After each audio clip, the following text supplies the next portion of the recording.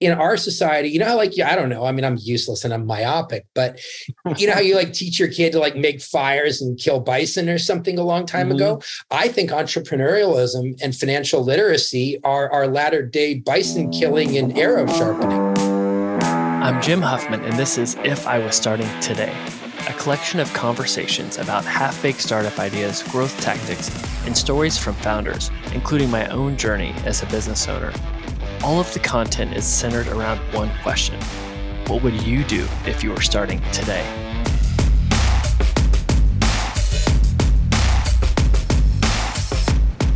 Today on the podcast, I have a friend of mine, Micah Truman. He has a business that I think has the potential to be a billion-dollar company. He's disrupting the funeral home industry. He's doing it with a new category called terramation. It's essentially turning bodies into soil. He's a founder that's had a really successful career overseas. He could basically stop working, but he's made a big bet on this company return home, and it's fascinating. The traction they've had is pretty insane. Since starting 15 months ago, they've been essentially on every press outlet. They've been named Funeral Home of the Year, and they have a TikTok account that is really something impressive to watch. So if you're at all looking at creating a new category, going into an industry where you know nothing and you're naive, but that can be your advantage, or you want to learn how to make a social media or TikTok account that can put you on the map, he has some really helpful insights that I think could help you. But at the end, he actually gives some good advice for founders starting today and actually how to be a parent and teaching financial literacy to your kids, which I was actually taking notes on at the very end. But really hope you enjoyed this episode with Micah.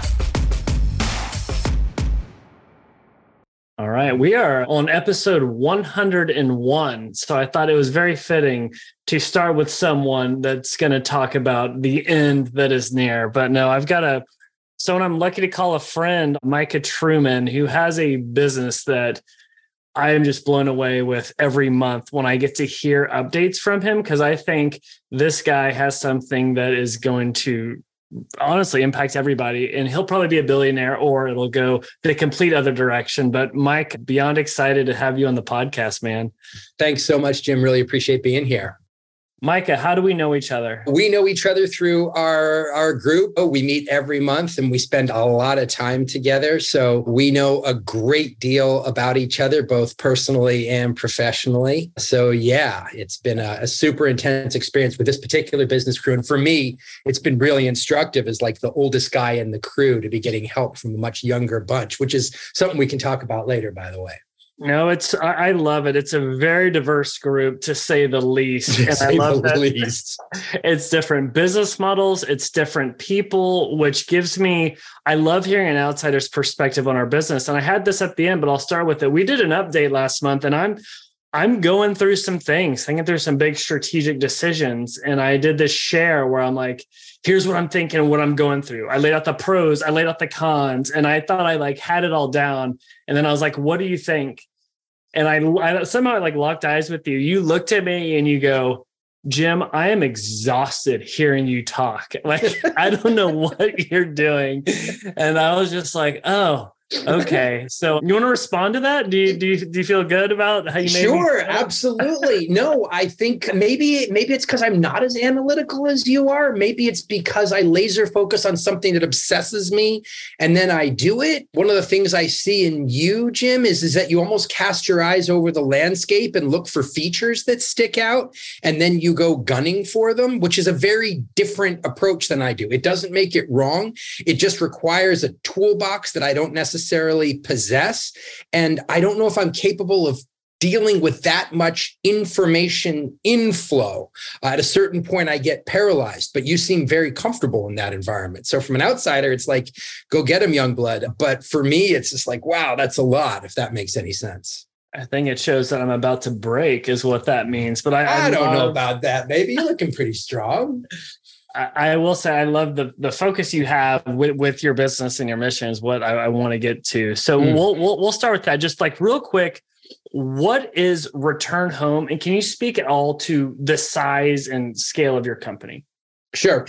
So return home, we transform human remains into soil. We take a body with our proprietary methodology, can transform it completely into soil in 60 days. It took us 2.5 years to develop the science technology to fabricate the equipment. We've been open for, 15, 16 months. I have a team of 7. We have helped almost 100 families from 15 states, from as far away as Hawaii and Connecticut and Toronto. Not that Toronto is a state, but here we are. So it's been really, really powerful. Dude, that's amazing. So basically, people get cremated, people get buried, and you're saying, I think there's a better way, there's another way. And actually, we'll get into how all of that started. But before we go down that path, I want to know about Micah before Return Home, because this is pretty crazy where you come up with this idea that is truly innovative. Who's the guy behind this that came up with this before you're a Return Home CEO? Sure. So my previous iteration, I've lived most of my life abroad. 30 of my 50 years have been away from America. My dad was a UN diplomat. So I was gone in Africa for most of my childhood.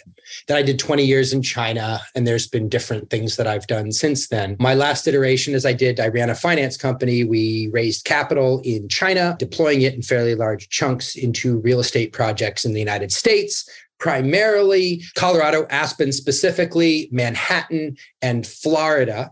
I did have my famous one that got away is I did have the deal to raise the capital for the stadium that was to take the Seattle Sonics when they were coming up from Sacramento. I lost that deal and slept like a baby. 2 hours of sleeping, cry my eyes out, and sleep for 2 more. Ultimately, what happened is we did have that deal, but the Sacramento Kings did not get the transfer up to Seattle, and the deal got scuttled. Anyway, we began Return Home. Me and my evil twin Skippy. We began it in January of 2019. The laws were coming through. Our legislation was the first in the world, on the planet, to legalize this. Not like, I would have thought somewhere that played naked soccer, Finland. Not that the Finns, well, it's cold, they wouldn't. But somewhere like that would possibly use methodology. But we were the first. And so when the talk began that our legislation was going to legalize this, I began to think about it. Something we don't talk about because we're always obsessed, and this guy made all this money, and look, and he made all that money. And I guess the question I ask is that worth a shit? Do you care? Why do you care? I'm not trying to be stupid. I'm not trying to say we don't make money. I've made plenty and lost it too. But really, is that the barometer now that we use as our end all be all? And the truth is, I think it is. And I think it leaves us empty. We have to do something that's worth something. And I'm not here to judge what that is. Everyone has theirs. But if they're doing something that is inherently of no worth, they in their heart know it. And then there's never enough. You'll never get enough. And I think that that's a problem in our society. My other obsession, I believe that business is absolutely the most efficient structure with which to tackle our world's problems. The hardest money you're ever going to make is a nonprofit, right? Rich guys, they fall in and out of love all the time. They're excited about education of young girls in developing nations until they find that children are dying of curable illnesses. And there goes the education, and here comes the donations for medical supplies. So it's companies, it's business that can scale and make money and do a genuine social good that I think matter the most to me. And that's what drove my decision-making towards Return Home. Gotcha. So it's kind of two things. You see this wave forming of legislations opening up for essentially what is terramation. And then 2, you see the positive impact this could have on the environment. Can you, for people that are trying to connect the dots, why is doing this terramation, which we'll even talk into as a category, why is this better than a burial or cremation? So let's go quickly into our process. As I briefly mentioned, we can transform a body into soil in 60 days using about 90% less energy inputs than cremation does. Cremation, and I'm not judging, everyone in my family's been cremated that I've been witness to. Cremation takes 30 gallons of fuel to perform. It blows 540 pounds of CO2 into the air. And the resulting material is not ash, it is ground bone, just so you know. And when you put it in the earth, it's as useful as a bucket of sand.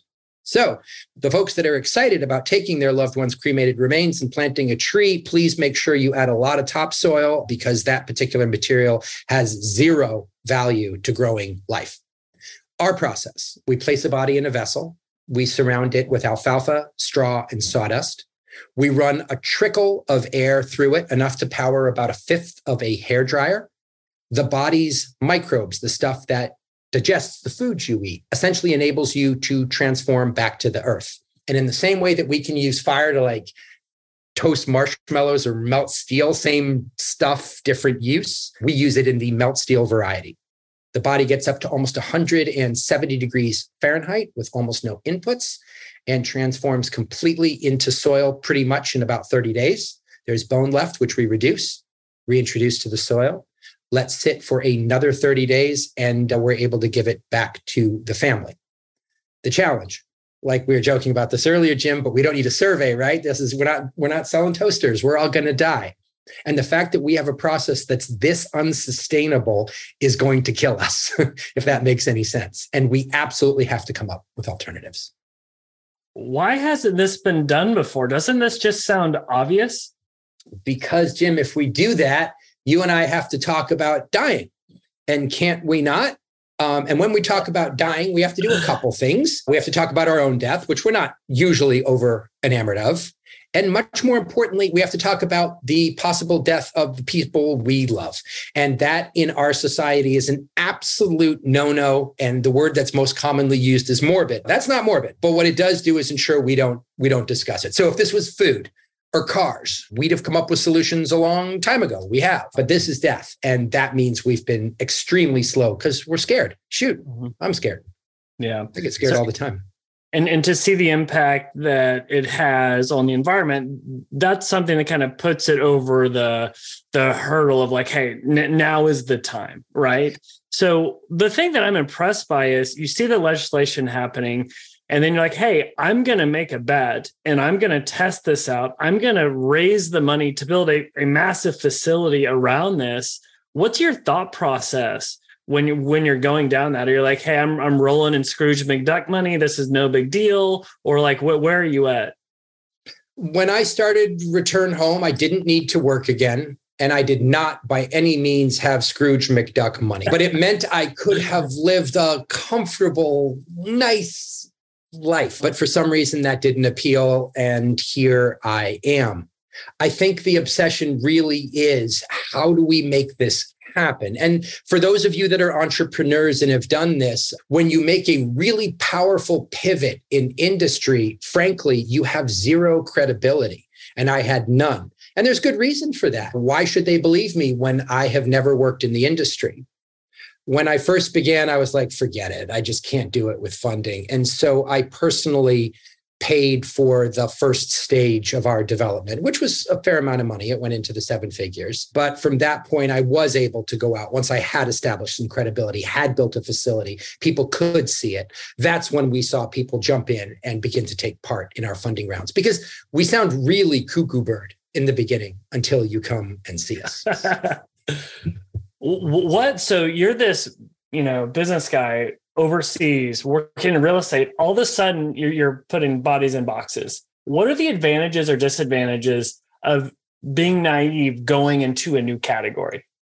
I think being naive is very helpful. It gave me a view into the industry that my funeral colleagues didn't have. They were so siloed into a very specific way of working. And we really took them by storm. They really didn't see us coming. And so we are so different than anything that's ever happened before. And my outsider perspective was quite informative in that way.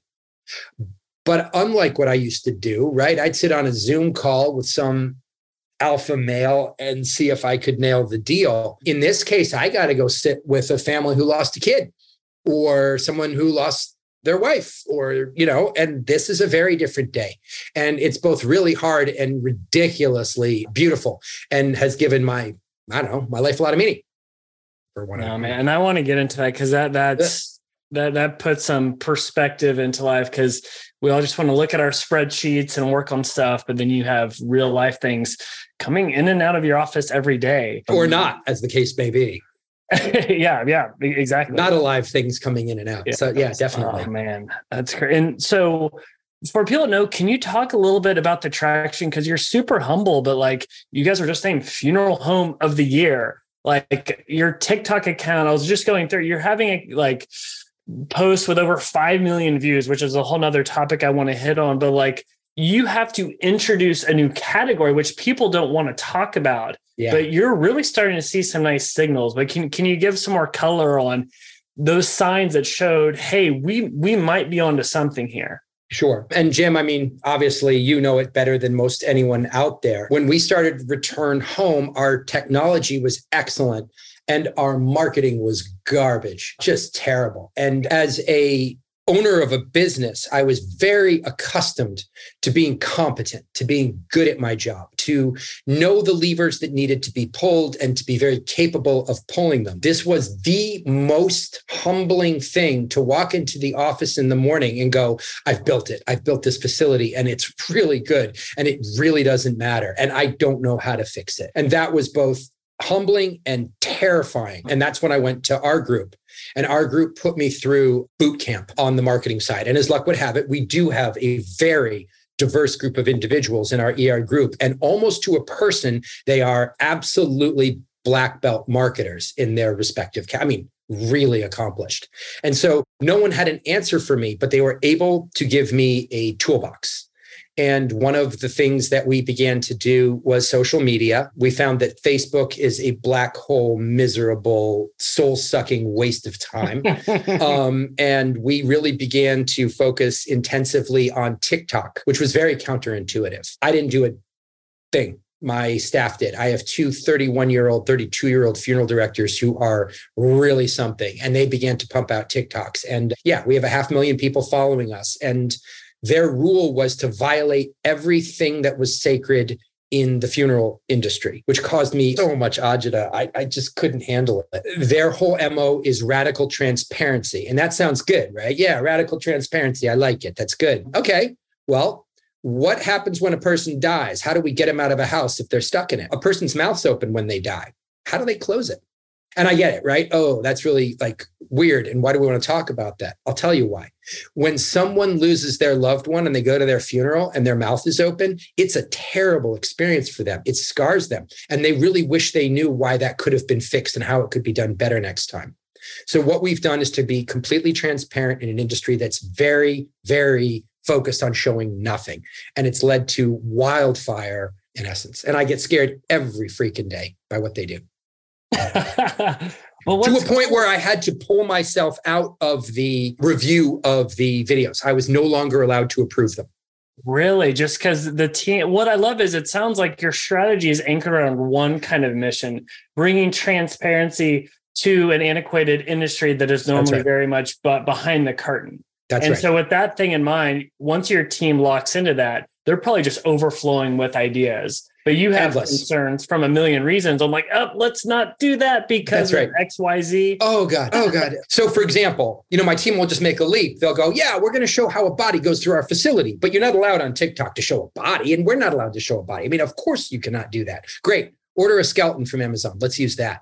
No.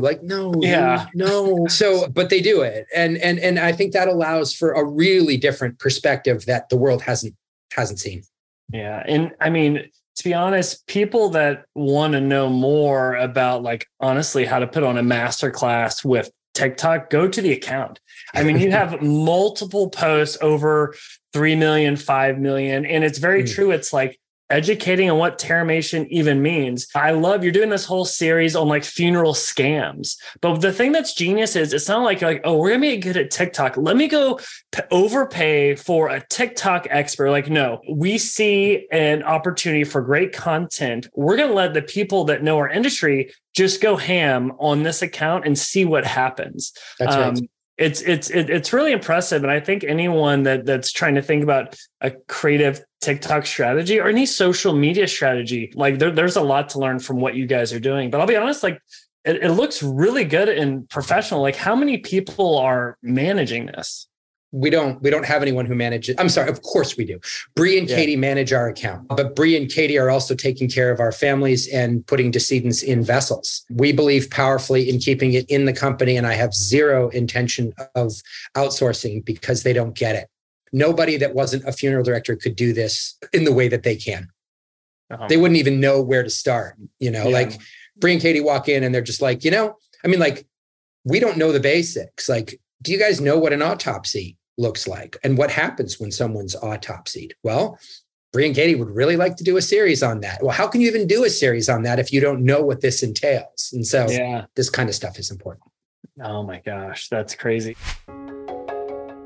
Today's episode is brought to you by Inside.com. Are you a founder, marketer, or executive that's looking for the next untapped social channel? Then look no further. Seriously. This one just launched and it's already getting insane traffic. It's like the website love child of Reddit and Twitter, but for business. I love it because it's the social news site and community site that actually cuts through the noise, unlike other platforms. I can discover content from other founders, plus it's a great place to share my own thoughts with professionals. I'm actually starting to get a little bit of traffic from it. For me, I like the topics feature because I can easily jump into Inside. I can filter by startup content, e-commerce content, or marketing content to find things to help me learn or to help me make my own business decisions. Plus, they host AMAs. That means Ask Me Anything, so you can connect with other like-minded professionals. It's more than just news. It's an efficient way to grow your network with impressive business minds. I was sold on them because of the team behind it, Alex and Jason. This is the brainchild of Jason Calacanis. He's one of the hosts of my favorite podcast, the All In Podcast. He's an icon in the business world, the startup world, and he knows content. So you know the quality's there. Last, you might want to grab your Inside URL before someone else does. Luckily, I got Jim Huffman before my nemesis in Minnesota got it. If you want to connect with me, go to Inside.com, search my name, and let's chat. I'd love to know what you think of the podcast or what you think of Inside. Let me know what you think. The other thing that you've done that's pretty genius is I'm a big fan of the 22 Immutable Laws of Marketing. And chapter 2, it's like, if you aren't number one in your category, create your own. You're catching this wave at a time where you all can own this category. You literally have trademarks around things around this. That's correct. Talk about like how intentional were you with that, with creating this moat around your business with this category creation? Yeah, we want this moat. We especially want it because this is an industry that's utterly commoditized. You could give two craps about what the funeral industry has for you. And the only time you're going to pick up the phone and do it is when you've lost your loved one and your world is coming apart.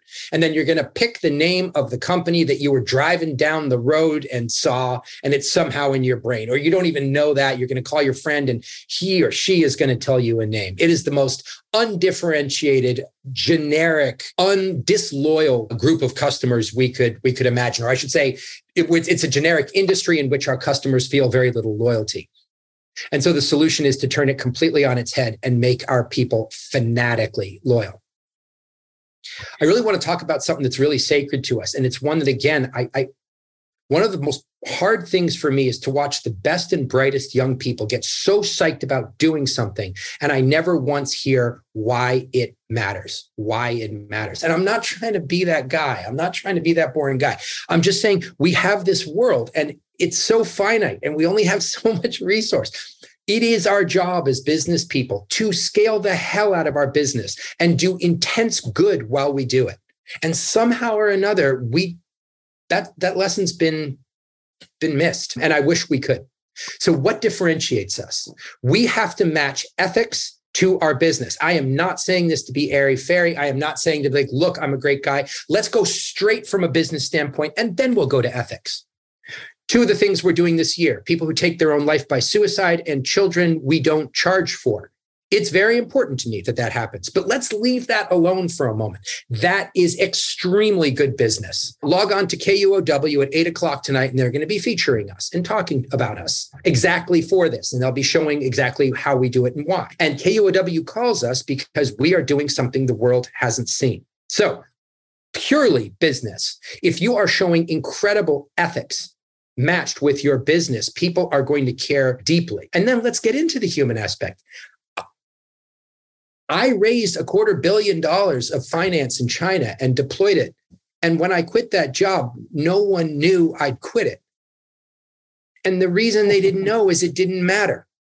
It didn't matter. Some other dude's doing my job, or 3, and they're doing great at it. And who gives a shit? So let's do something that's valuable. So now let's leave the marketing behind, which is absolutely black belt if you've got powerful values that underpin it, and then talk about the ethics. When I run a system like this for my team and my staff can come in and do this for these families, they will kill themselves to win. They will kill themselves to win. So now I have marketing that people are, we've been across the planet in terms of our press. We've been obviously very strong with our social. And then we have a mission-driven staff that is ready to do anything it takes to win because we have a mission that matters.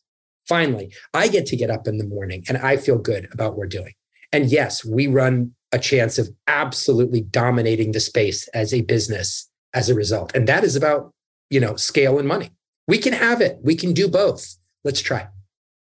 I totally agree. And that comes back to the point around a lot of people, you want to do good, go work for a nonprofit. And not to say it's not an amazing path to go down where you can't have a big impact, but going down the route of a profit first business that's aligned with the mission, like the impact could be profound. And I don't know, I'll be honest, even as you talk, I selfishly think of myself because I'm making an agency that is helping people hit their goals of growing a business, but it's like, what is the real impact of that? And I don't know if that comes with maturity as you are a business owner, but no, man, it's something that people need to really have perspective on, because you get so caught up in the day to day about let me just get a win, and maybe even for selfish reasons. But it's what's that true impact that you're having? We have a societal problem, Jim. If you make a ton of money, everyone's going to clap.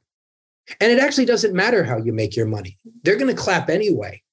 And if we actually clapped when things were worthwhile, you might think twice, but they don't. And so you're going to get all that recognition just for the monetary reward. And I'm not trying to say that just as it's a nice thing to do. This is going to let our children have a world that's worth living in. But we all talk it, but it's so, I don't know, it just doesn't happen.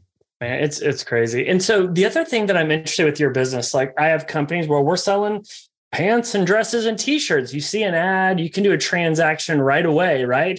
With Return Home, I'm I'm interested, but hopefully I don't have to use you for a very long time, right? So it's... Yeah, you're the guy. We're the person that hopes you never call us.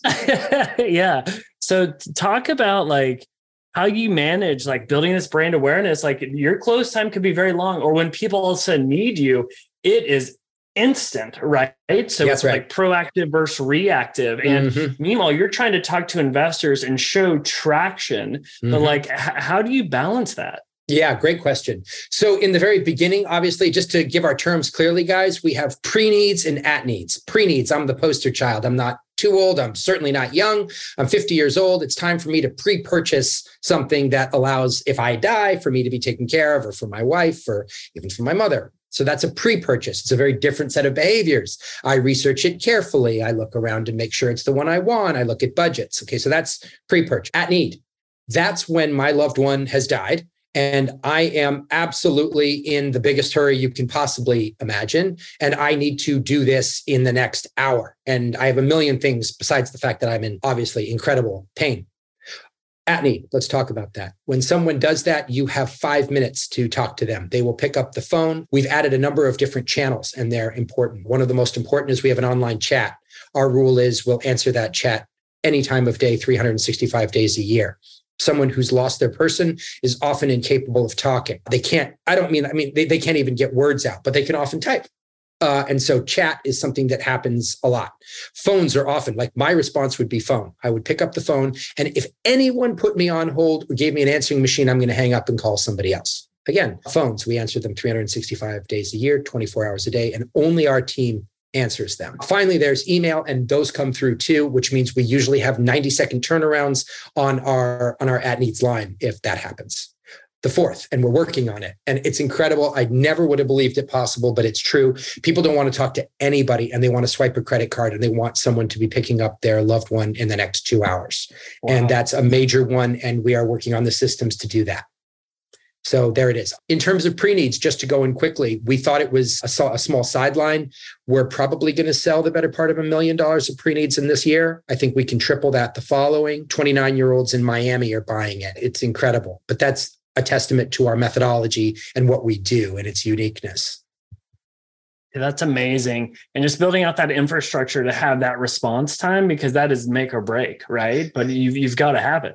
You do. And the nice thing about our industry is that our funeral directors are the hardest working people you'll ever imagine. So in a lot of industries, if you said to someone who worked in finance, you better get up at 3 a.m. if the phone rings, would, tell you where to go. In my industry, they'll be like, yeah, I will do that. Wow. Put me in, coach. So it has been a pretty remarkable bunch of guys. Dude, that's amazing. So one thing that I'm interested in, like you're in an industry that is dealing with death. How do you manage your own mental state? Because I'm a softie. Like I'll be watching Father of the Bride, or I watch Toy Story. I get teary eyed. I don't know, like managing my own state going through all of this. But are there things you've been able to do to kind of stay cool and calm in those situations? It's not about cool and calm. It's about being functional. And no, the answer is I'm not always. As I said, I'm 51. I'm a guy.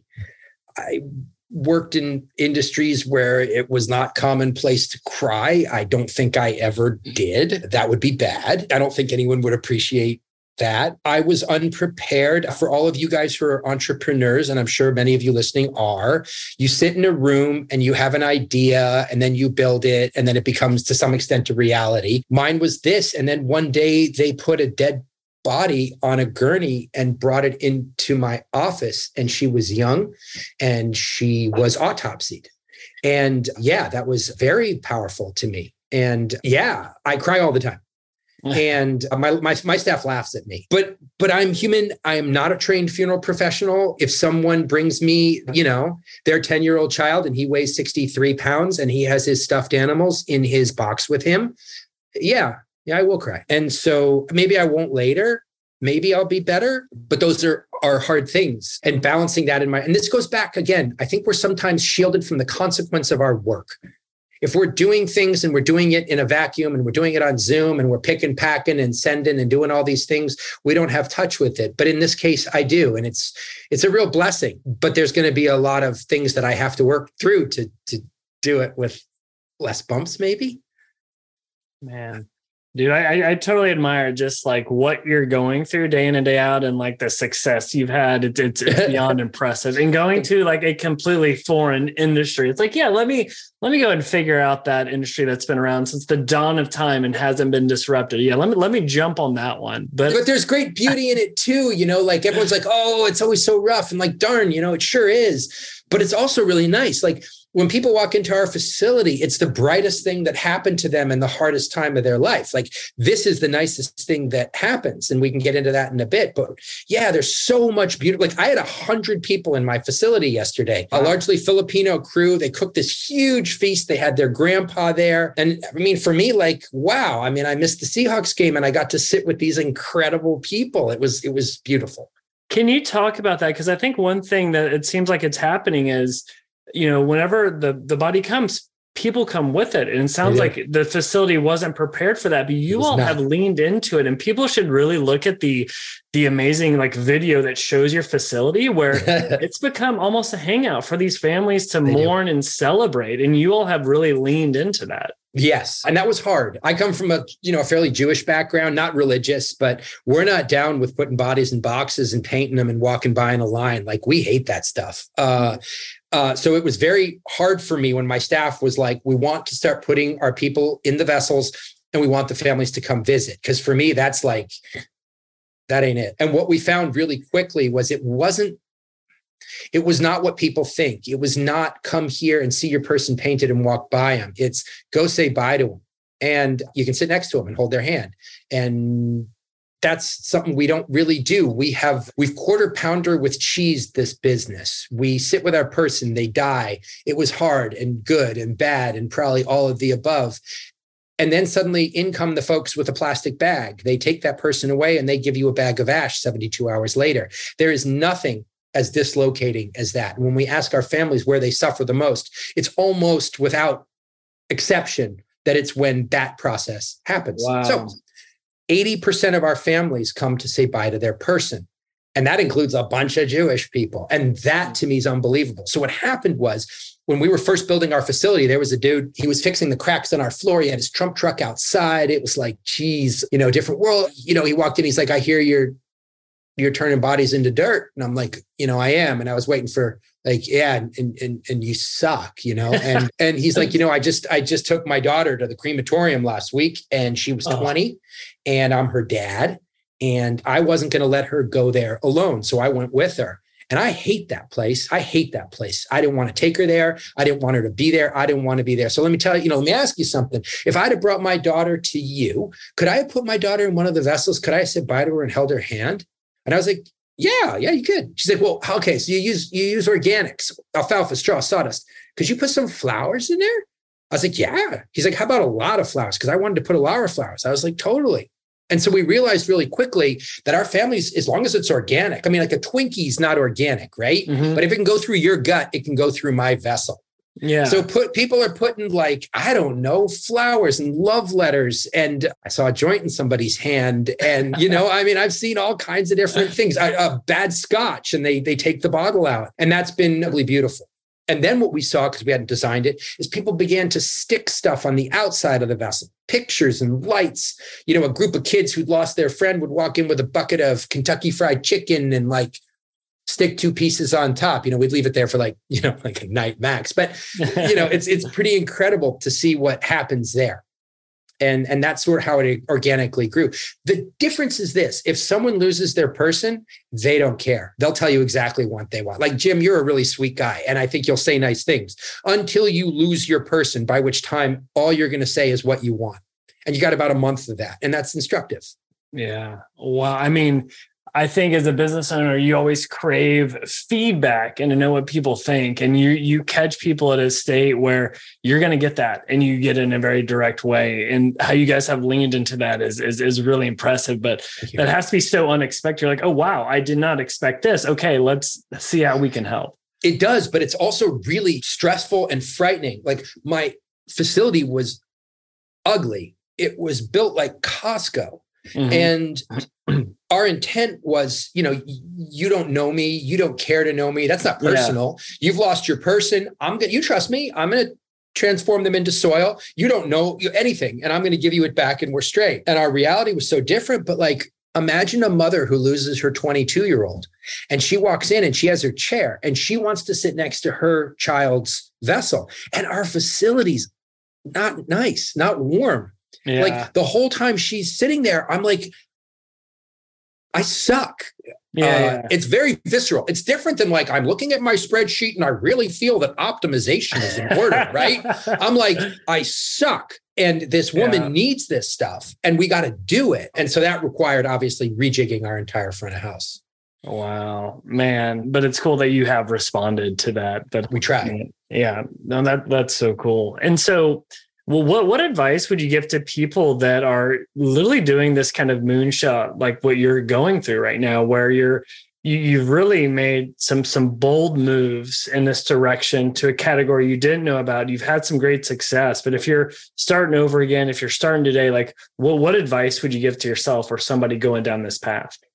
I was watching, I forget, it was like a month or 2 or 3 ago, it might even be longer. There's this really famous clip from, what is his name? Is it Scott Galloway, Professor Galloway, the guy he's a big name. And he has this, his biggest clip is, come on, guys, don't chase your dreams. It's such bullshit. Like, go out, do what you're really good at. If smelting is your deal, be a smelter. Let's go. And from there, you can go do with the world as you will. And I love that guy, and I absolutely hate that statement. And the fact that it sounds so credible pisses me off even more. Here's the deal. The starting gun goes off. You've got 80 years on the outside. You might go shorter, you might go longer, but even the longer side ain't that fun. In that 80 years, you must do things that are worthwhile. And you have to chase the things that matter to you. And we've been told we're not supposed to. And we've somehow inculcated that. And we've also been told we can do jobs as long as it pays a lot, that they're awesome. You know what? Investment banking, don't get me wrong. There's a couple guys that would really like investment banking. But for the most part, investment banking is shit. And most of the people do it fucking hate it.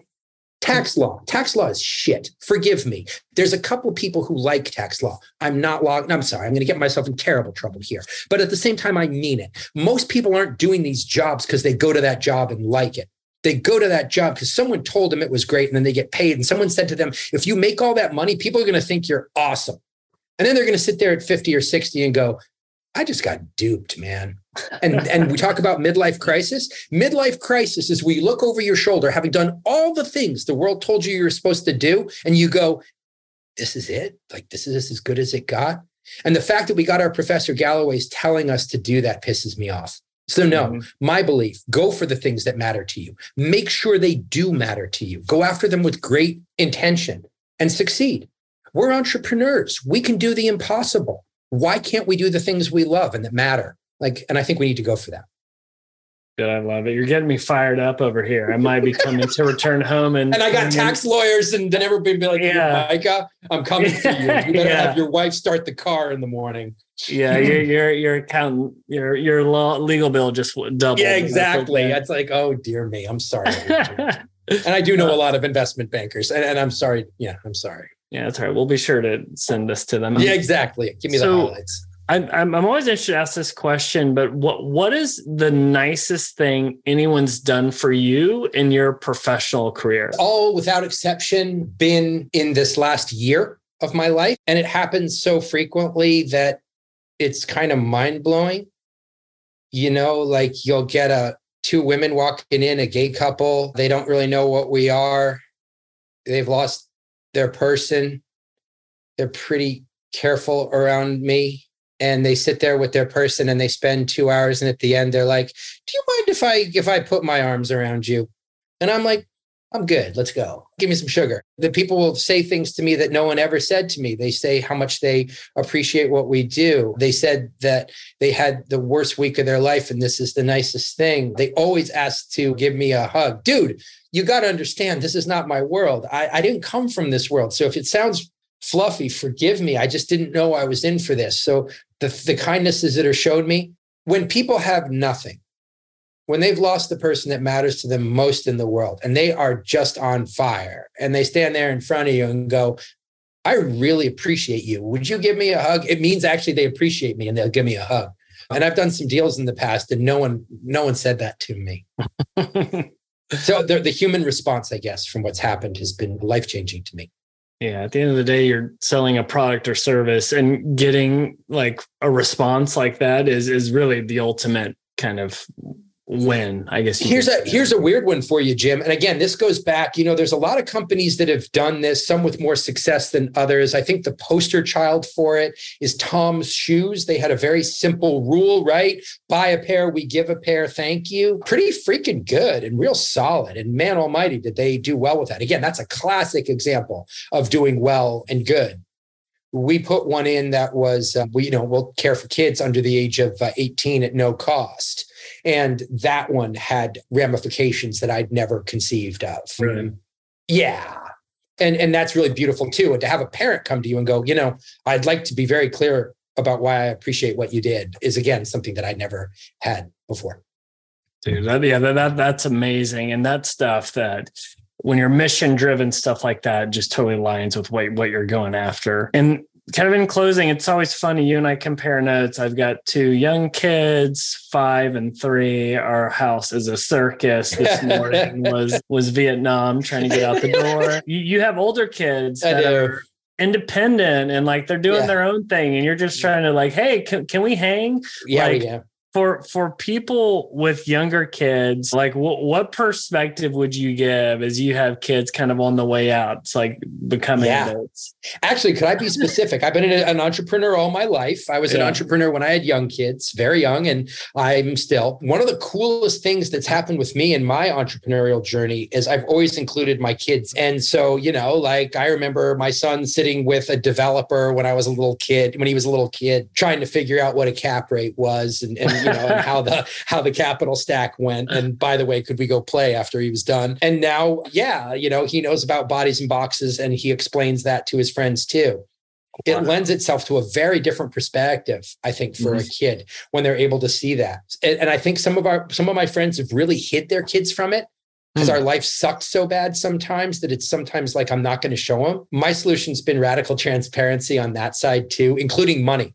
I'm very, very categoric about money, financial reports, net worth, cash outlay, immediate impact in terms of our day-to-day life when we do certain things, like if we're going to try certain things.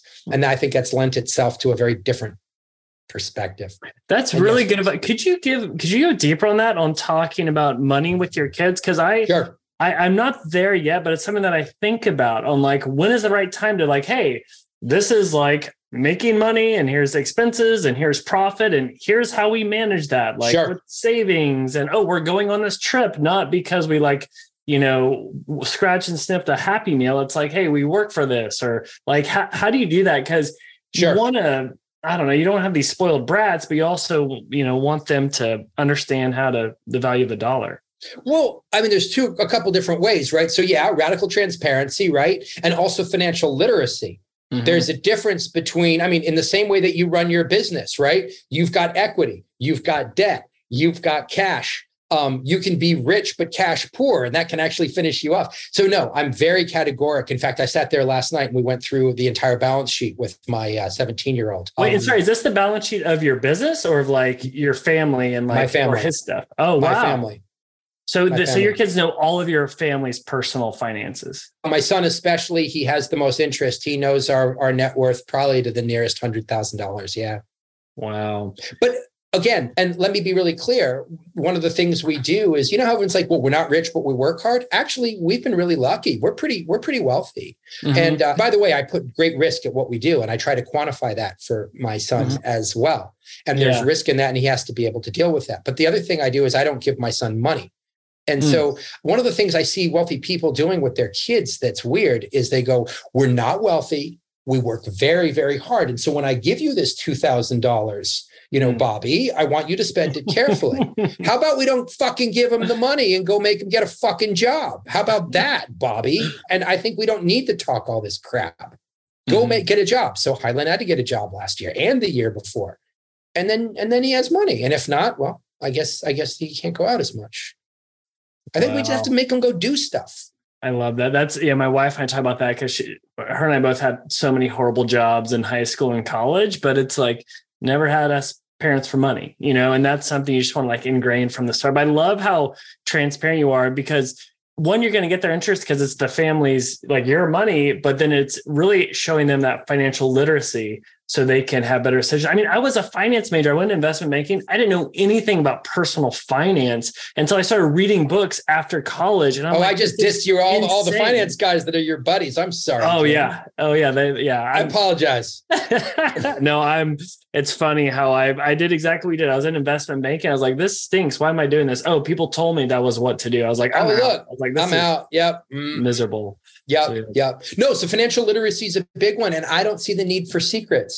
I don't. What are we going to tell our kids? Why do we make the choices we make? What is it that we did that requires the things that, that we're up to? Like I choose to make this following set of investments. It puts us in this following position. It means we can't do the following things and we have the following exposure. And by the way, if I blow it, we're losing it. And here's the number. Oh, wow. So you'll say that like, hey, we're going to make this investment in real estate or in XYZ. Oh, yeah. And like, here's how I'm thinking through it. Oh, yeah. And then you'll turn it around and go, what do you think? What do you think about making a real estate investment? And he'll, and I think he'll have a really different perspective on it sometimes. And sometimes we'll disagree. He's like, bad call, dude. And I'll be like, all right, we agree to disagree. Yeah. It's so good to see them form opinions themselves, right? So, and actually they know, it's really interesting. They know a lot of different things. Like they know how to be doing a lot of their own. I mean, our kids, I hope that, our kids are incredibly capable. I mean, I see this in our society, I don't know. I mean, I'm useless and I'm myopic, but how you like teach your kid to like make fires and kill bison or something a long time ago. I think entrepreneurialism and financial literacy are latter day bison killing and arrow sharpening. I'll be honest, I could not agree more. Anyway, here we are. That is so good. And it's so true because that's everything. I know I want my girls to know how to like build a website, how to drive traffic to it and monetize it. And then we're good to go. My job is done. And no one's going to give you a job, let's say, because the economy's proper garbage, or you decided to become a certain skill set and something, my friends who are journalists don't have jobs. What now? How do you retool? And our ability to pivot, especially in a world that I think is increasingly fast moving, is pretty important. Yeah, no, that's so good. Well, Micah, we have gone over. I apologize, but dude, this is so fun. You got me fired up. I love it. If people want to learn more about you, learn more about Return Home, where should they go? Sure. So go to returnhome.com, which is our website. Go to Return Home NOR, which is our TikTok handle. Type in human composting in Google and click on news. And there's a lot. And a lot of it's on us. Or, well, you can't do it because it's tonight, but 8:00 tonight on KUOW, baby. It should be going. That's right. Showtime. I love it. Well, I will set my DVR because I'll be out trick-or-treating. It is Halloween. Oh, yeah. There's that. Yeah, have fun. Awesome. Micah, thank you so much, man.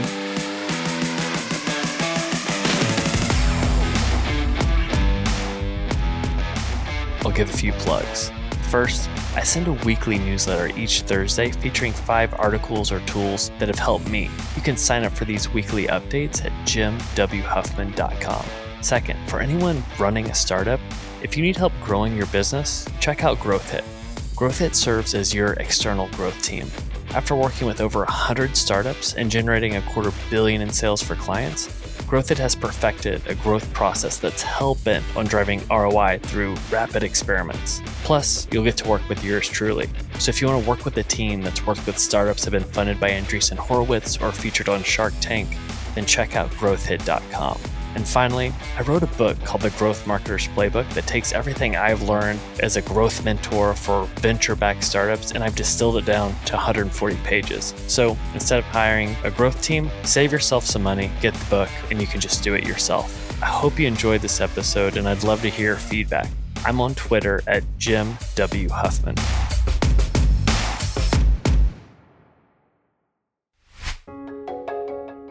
Today's episode is brought to you by Inside.com. Are you a founder, marketer, or executive that's looking for the next untapped social channel? Then look no further. Seriously, this one just launched and it's already getting insane traffic. It's like the website love child of Reddit and Twitter, but for business. I love it because it's the social news site and community site that actually cuts through the noise, unlike other platforms. I can discover content from other founders, plus it's a great place to share my own thoughts with professionals. I'm actually starting to get a little bit of traffic from it. For me, I like the topics feature because I can easily jump into Inside.